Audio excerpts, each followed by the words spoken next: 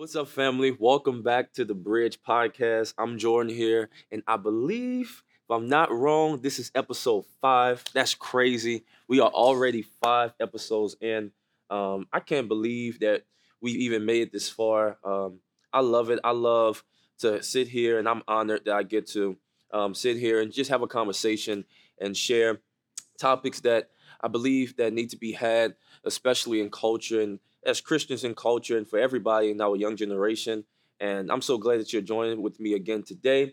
And don't forget, always, you probably know by now we're 5 episodes in. Make sure that you like, make sure that you comment, make sure that you subscribe if you're watching on YouTube. And also, if you're listening on Apple, if you're listening on Spotify, share it with someone if you think that something is very helpful in this podcast, or you think that you hear something that's like, ooh, somebody came on my mind that I think this will help them. Make sure you send it to them. So we're back again. And honestly, when I was thinking about this episode and thinking about, after all the topics we've already talked about, what else? I think it's a topic that it could be a little touchy, given the different connotations around it and culture, and we'll get into that. But I think it's one that needs to be had, and that's about just submission and freedom in Christ. Because I think that we live in a generation, number one, where some of you probably have already, maybe it kind of struck a nerve, or I don't know, but we hear the word submission. We think about all different types of stuff go through our heads, depending on what you believe, what not, whatever it is. Some people may have thought of a woman submitting to a husband. Some people may have thought of submission and freedom and all these different things. You may have thought about our country, whatever it is. But I want to talk about it from a biblical perspective, because I do think that we are to live as Christians submitted lives to God. And I do believe that freedom in the Bible looks very different than the freedom that we're accustomed to. Because before we were saved, maybe freedom is you having the ability to literally make your own decisions, do whatever you want to do. And once you become a Christian, you definitely still have that. God has given us, it's a theological term, it's called free will, which basically means that he has given us the ability to make our own choices, right? We do have that ability, but at the same time, that freedom from a biblical perspective is found when we're submitted to God. Because what you would have to understand is this, that I'll make this point so often because I want unbelievers to get it, and I also want Christians to get it. If any unbeliever is watching me right now, I want you to understand something. That making Jesus Christ your Lord and Savior, accepting him, believing that Jesus Christ raised him from the dead, I want you to do that. I want you to do that so bad. And I want someone who's watching this, I want you to make that decision. But it would not be right of me if I were to tell you that that was going to be the best decision that you ever made, but everything was going to be how you want it to be, that you're still going to get to do what you want to do. You're still going to have to live, you're still going to get to live, rather, the same life that you want to live. That would be false. And what I want to tell you is that when you make that decision, that Jesus, as the Bible puts it, is not just your Savior, he's also your Lord. We hear that word a lot. He's my Lord and Savior. He's my Lord and Savior. He's not just my Savior. He's also my Lord. This is what I mean. Jesus Christ did come to save you. He came to save you from sin. He came to save you from the wrath of God. He came to save you from all these things. And when he saved us, when he died a little over 2,000 years ago and was raised from the dead, he did save us. The penalty of sin, which should have been on us, he bought us with the price so we can be free.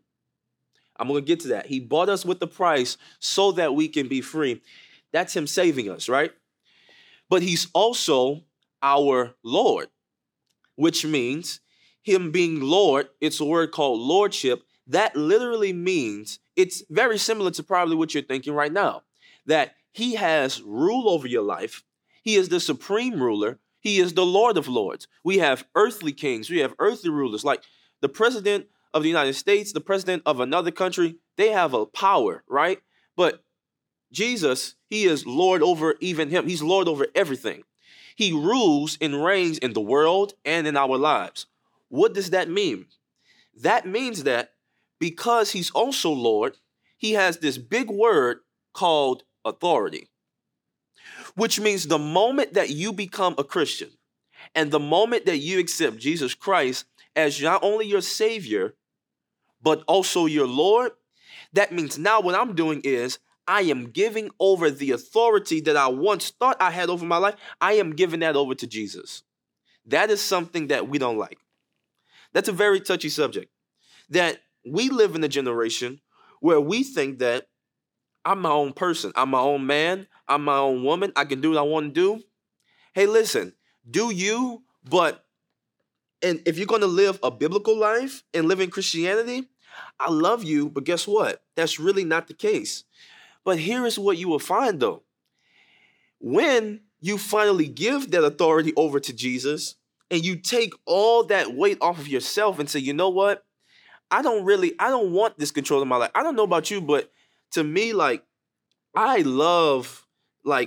so glad I have friends and parents who sometimes, man, when I forget stuff, when I just can't think of stuff and I have so much on my plate that I'm so glad that I have so much. My parents sometimes, my dad, my mom, they think 10 steps ahead of me. Like when I forget something, they already got it. It's very similar with God that me personally, I don't want to be in control of everything in my life. But here's the easy thing. When you finally give it over to Jesus and when you finally give it over to God, now you have the Holy Spirit that lives on the inside of you that guess what? He's now the one that's guiding your life. I don't have to have it all mapped out. I really don't have to have all my plans mapped out.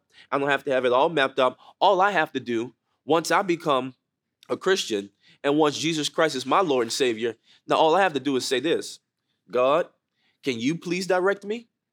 Can you please show me? Can you please give me what you want, your will for my life? Why? Because he is the one who owns my life. He is the one who owns me. He is my Lord. Can I give you another word? And then I'm going to go to a scripture and show you this, that before we were Christians, we were slaves to the world. Don't log off. Stay with me, please. Don't log off. Before we were Christians, we were slaves to the world. But check this out. Now, once we've become a Christian, we're still a slave. But now we're not a slave to the world. Now we're a slave to God. I know some of you may have not heard that before, but guess what? You're still going to be a slave. Now, my black brothers and sisters who out there with me right now, and you're like, that word just triggered you? Understandable. I'm empathetic to that. I know the rhetoric around that word. I know slave, especially in the United States. I get it, slavery. But you have to understand something here. This is getting into biblical understanding, and we'll talk more about studying the Bible later on in the season. But what you have to understand is that slavery in the Bible is not the same slavery that maybe some of you are thinking of that's going on or that's happened in the United States. It's not the same. Slavery in the Bible was not a way of demeaning people always or a way of dehumanizing people. It simply was a way of life back in those days. So slavery, when we are slaves, it's not saying that this thing of God is just this cruel master. He's this harsh master against us, and he's making us do things we don't want to do. No, what it's saying is that now the Greek word, if you read Philippians in Philippians chapter 1, when Paul is writing a letter, Paul and Timothy says that I, Paul and Timothy, are slaves to Christ Jesus. That's Philippians 1:1. It says, I, Paul and Timothy, are slaves to Christ Jesus. If you read in its original language, the Bible is written mainly in English. Then no, it's not the original language of the Bible. It's the New Testament is Greek. There's some different forms of Greek, but the original language of that is Greek. And in the Old Testament, it's Hebrew and Aramaic. So if you look at the original language of that word slave in Philippians chapter 1, verse 1, it's the Greek word doulos. And it literally is saying this, or another translation says, I am a bondservant. When he says I'm a slave to Christ Jesus, it's giving metaphorically that I am putting my own will to the side, that I am going to give up myself for another person's will for my life, for what somebody else wants for my life, to extend his cause. I'm going to let that sit in. I am going to disregard my own interests and what I want for the cause of someone else. When you become a Christian, when you become a slave to Christ, a servant to God, that is what we are saying. That what I want, what this flesh wants, I am going to give that up in order for God for his purpose to work on the inside of me. Because freedom, get this, freedom in the Bible is never described and never defined as what you are free to do.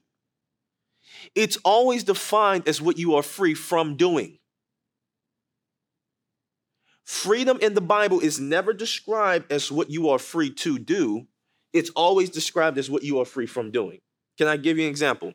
If you read Exodus chapter 16, and the people of Israel, they are coming. There was an Exodus for a very long time, and they're coming out of Exodus finally. And now God's like, I'm going to free my people. He tells Pharaoh, let my people go. So if you read Exodus 16 around verse number 3, they are complaining. They're in the wilderness. They're complaining. They're going to Sinai, and they're in the wilderness, and they're complaining. And they're complaining to Moses, and they're like telling Moses, bro, why didn't you just keep me in Egypt? Like, if I knew that God was going to free me to come to this, I could just stay where I was. That's like you leaving a bad job to go to another bad job. Like, I could have just stayed chilling over here if I knew it was going to be the same situation. So they're like, why in the world are you bringing me to another bad situation?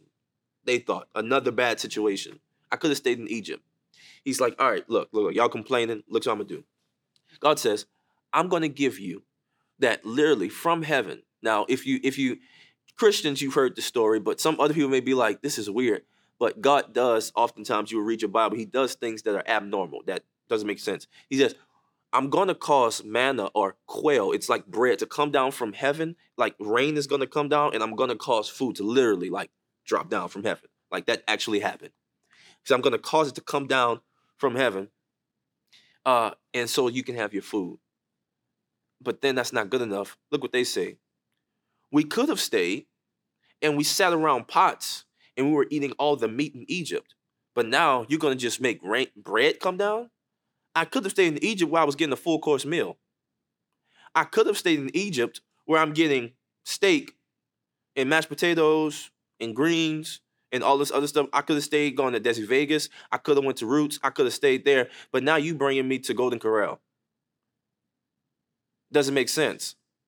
You know what I find in that passage? That many of us, when we come from culture and when we come from the world in Christianity, you know the one thing we don't do? We don't make an appetite change. The moment you become a Christian, you have to have an appetite change. Now your appetite it should not be the same appetite that you had that while you were once in the world. That's very difficult. Because for many of us, what we are struggling with at this very moment is that we love God and we love to go to church, but we still have an appetite for the things of the world. God is trying to give you substantive bread. He's trying to give you something with substance, but we still want the meat that was in Egypt. That God, he's trying to tell you that inside of a marriage, that sex is so much better inside of a marriage, but you still want the appetite of the sex that you were getting in the world. I'm trying to tell you, it's so much better. Monogamy is so much better. Marriage, God-ordained marriage is so much better, but we want to be a player. He's trying to tell you that I promise you that you are now free from doing all of that. You don't have to use worldly things to validate you anymore. He's already given us identity. I'm going to read it to you in Galatians that Paul here is writing in Galatians because the Bible says it much better than me about this identity thing and this appetite change.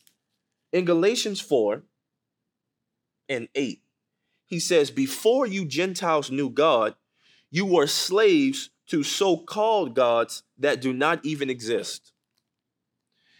Gentile is anyone who is non-Jewish, who is not of Jewish descent, which is, I don't know. There may be Jews out there watching me right now, but most times in Western American churches, it's Gentiles. That's who he's talking to. He says, before you knew God, you were slaves to so-called gods that don't even exist. For some of us, we are slaves to so-called gods. It may be a god, it may have a stronghold on you. We may be in bondage to pornography, to lust, all those other worldly things before we knew God. But I like how the Bible says that it's not the fact that a lot of times we think that when we know God, that people always say, I found Jesus. Well, no, really, Jesus found you. That's what I love about Jesus. I love so many things about God. He sent his son to say, you know what? I'm not even going to, God, he's all knowing. So he already knows what's going to happen before it happens. He says, you know what? Don't even worry about, you can't even find me. I'm going to handpick you. That I'm just going to wait for you. I'm sitting here eagerly waiting for you to just choose me. But I'm going to handpick you. I'm going to give you this gift of salvation. I'm just waiting for you to receive it. And for many of you out there right now, I want you to know that he's just waiting on you. That if you would just open up and receive him, he's knocking on the door of our heart. All you have to do is just open up. Some of us, we try so hard in our own power, in our own will, and we want to make things work. We want to make things shake. And you trying to have motion and all this stuff, and you trying to work hard, and you trying to work hard for your business. You trying to work hard to get your money, to get the bag, and all this other stuff. And you want to chase the bag and all this other stuff. Cool, have work ethic. There's nothing wrong with that. But it's like, I'm trying to tell you how to do it in a much easier way from the Bible. The Bible says that, look, once you become a child of God, that at the end of the day, if you seek first, if you read Matthew, it says that if you seek the kingdom of heaven first, if you put God first, all those other things that you want, they're already going to be added to you. Because here it is, at the end of the day, the stuff that you want access to, you need God's authority to get in there.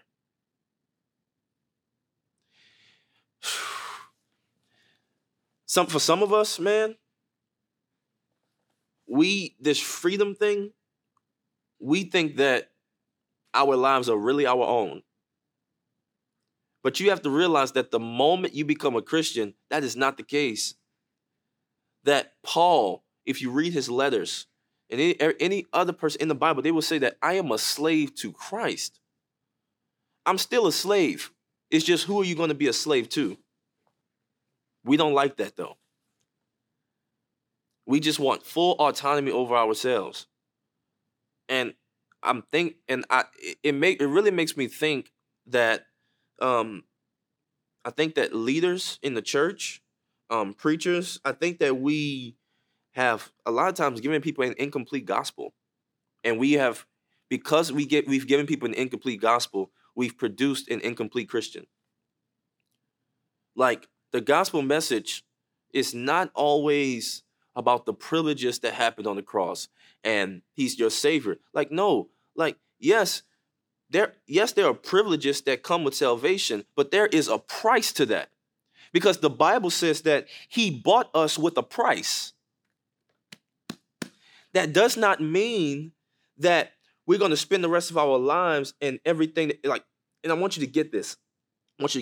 You can never repay him. It's not the same as if somebody lend you $20 and you're going to get, we can never repay him back in full. But the least we can do, with God is about the little things. The least you can do as a Christian is say, thank you, Jesus. The least you can do is just pray to him. The least that you can do is to say, you know what, God, what do you want from my life? The least you can do is to just honor him. That's why Romans says, to present your body as a living sacrifice, holy and acceptable to God. Your whole life is a sacrifice. Why? He died for you, so now you have to die for him. And I refuse to come on here and give you an incomplete gospel and say that when you accept Jesus Christ as your Lord and Savior, you can still do the same things you want to do, but just go to church on Sunday now. You can still, party and stuff and drink and smoke and do all these other things, but do that And then now, since you become a Christian, all you have to do now is just go to church and pray once a week. No, no, no, no, no, no, no, no, no. Now what you do is, this is what you do. Now, since we become a Christian, Galatians 5 says, Galatians 6 and 13, 5 and 13 says, for you have been called to live in freedom, my brothers and sisters. But don't use your freedom to satisfy your sinful nature. Instead, use your freedom to serve one another in love. Some of y'all have never read that verse before. It says, you have been called to live in freedom. Yep. But don't use it to satisfy your sinful nature. And for some of us, I'm going to give you the reality check that God gave me. Yeah, son. Yeah, you are my son. You are my child. But right now, you've been wilding out. Because don't forget that you're mine. I identify you and set you apart from the rest of that foolishness. Now, don't use your freedom as a license to do what you want to do. It's hard. I can't do it. Yeah, you can't. You're right. You can't do it by yourself. But check out what he says in Galatians 5 and 16. I love the Bible so much. So I say, let the Holy Spirit guide your lives. Then you won't be doing what your sinful nature craves. Oh, every time I question God, I say, God, well, I can't do that. Yes, you can. It's right here in my Bible. The Bible has an answer for everything. I love it so much. He's saying, look, I've given you freedom, but freedom under me looks very different than the freedom of the world. And for many Christians, you're not going to like what I'm about to say, but I don't care. I'm going to say it anyway. We spend so much time telling women and unbelievers that when women say, oh, well, I have the right of my own body. And we spend so much time telling them, you know about the abortion stuff that's going on? Yeah, I'm going there. We spend so much time telling them, well, no, you don't have the right over your own body. Well, Christians, you don't have the right over your own body either.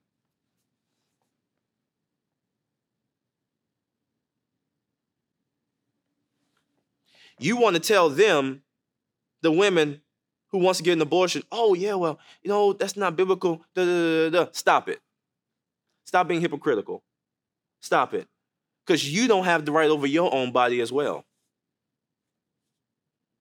So how about this? How about all of us do this? How about we say, you know what? Rather than me thinking that I'm my own life, that I'm my own, and here it is. This also goes with our opinions and what we think is right or wrong. Because our thoughts should always be in line with his thoughts as well. Our opinions should be based on the Bible. Our truth should be based on the Bible. It should be based on his standard, not our own. We cannot move the goalpost and just say, oh, well, I don't think that that's right, and I don't really agree with that, so I'm not going to do it. No. Sin is sin whether we like it or not. Like, the standard is the standard. Sin is whatever God calls it. God calls sin. Excuse me. Not what you call it or what you don't call it. I'm trying to get this in our mind that we are really not our own once we become a Christian. We do not have full autonomy. That we can't just say, well, I can do what I want because it's my own life. No, it is not. It belongs to Jesus Christ. And I believe that the reason why our generation is struggling in a lot of areas that we struggle with sin or whatever it is, even with not even just sin, even with struggling with finding our purpose in life.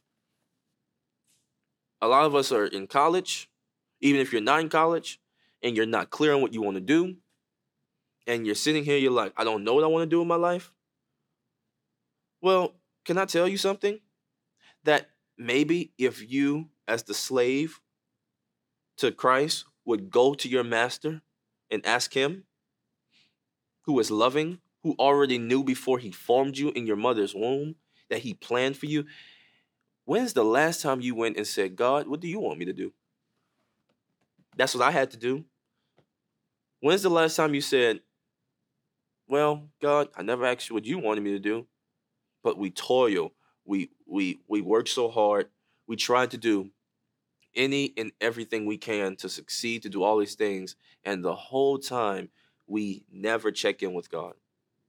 The Bible says that a man or woman, whenever it says man, it's talking about both genders, it man or woman, male or female. Like a man's heart plans, he plans his way, but the Lord establishes and directs his steps. There's a way that seems right to a person, but that way leads to death. Stop depending on what we want, because oftentimes what we want is not what God actually wants for our life, and it's not what we need. But all I want to say and share with you is that at the end of the day, this is what I want you to get: that true freedom, true deliverance, being set free in Christ, free from any addiction, free from any bondage. Because there are some people, you're watching me right now, and pornography has a strong hold on you, lust has a strong hold on you, that toxicity has a strong hold on you. Whatever it is, the feeling of worthlessness, not being enough, insecurity, suicidal thoughts, all the stuff that our generation deals with that nobody wants to talk about, believe in the closet, all those things, that true freedom can never happen unless it's under submission to God. Because you don't have the power in and of yourself. And I'm very passionate about this because this is someone's talking to you who has dealt with addiction. I've dealt with it at a very young age. I know that feeling where you feel trapped. But it was not until I finally said, you know what? I'm going to surrender. I love that word, surrender. I'm going to literally, you know what? I'm tired of fighting. Some of us, aren't you tired of fighting? Like the Holy Spirit is just nudging you. He's like, come to me, come to me, come to me, come to me. Come on. Like, I'm waiting. I'm waiting. You was about to go up for the altar call Sunday, but you didn't come. Stop waiting. Go to the altar call. Go to the altar call. Like, come on. Let's go. Because your spirit is always going to be warring with your flesh. But my prayer for you is a prayer that it says in Galatians that I want to read it to you as we close, as we end, because I can say it, but I want to say the scripture verbatim. So it's not my words. It's his. Paul said something, and I think it's very good. Galatians 5:1 says, so Christ has truly set us free. Now make sure that you stay free and don't get tied up again into slavery. He already set us free, but make sure that you stay free. And I think that for some of us, the devil, he has snuck in like at the very end of our deliverance, because what he's done is what we do, we come up to the altar and we weep at the altar. We go to a conference and we weep at the altar. But the moment we get up from the altar, our deliverance is just gone. Why? Because your relationship with God has to be developed and it also has to be maintained. And that requires discipline, which we'll talk about in the next episode. It has to be developed and it also has to be maintained. Because deliverance may take place at the altar, but discipline has to take place at home. It's not enough to just get delivered. I want to stay delivered. I don't want to get free. I want to stay free. And that only happens under submission to God. So, man, there's so much more we can go, but my prayer, and I'm really passionate about this, is because I see a lot of young people, man, we are really in bondage. We're really in bondage of the world. And even though we're a Christian, I believe that so many of us, man, we're staying so limited and we're not experiencing truly all that God really wants for us in our lives. And so my prayer is that today that you will stop running and you would just surrender, so that you can truly experience the freedom that's really in Christ. So thank you so much for listening. Thank you so much for watching once again. Don't forget, make sure that you like, comment, and please subscribe to stay updated for new episodes every single Wednesday. And I'm so excited that you're here. I'm so excited for this journey. And we're going to keep on learning together. We're going to keep on growing together. And so thank you so much once again. And make sure you stay tuned for the next episode next week. Peace and love.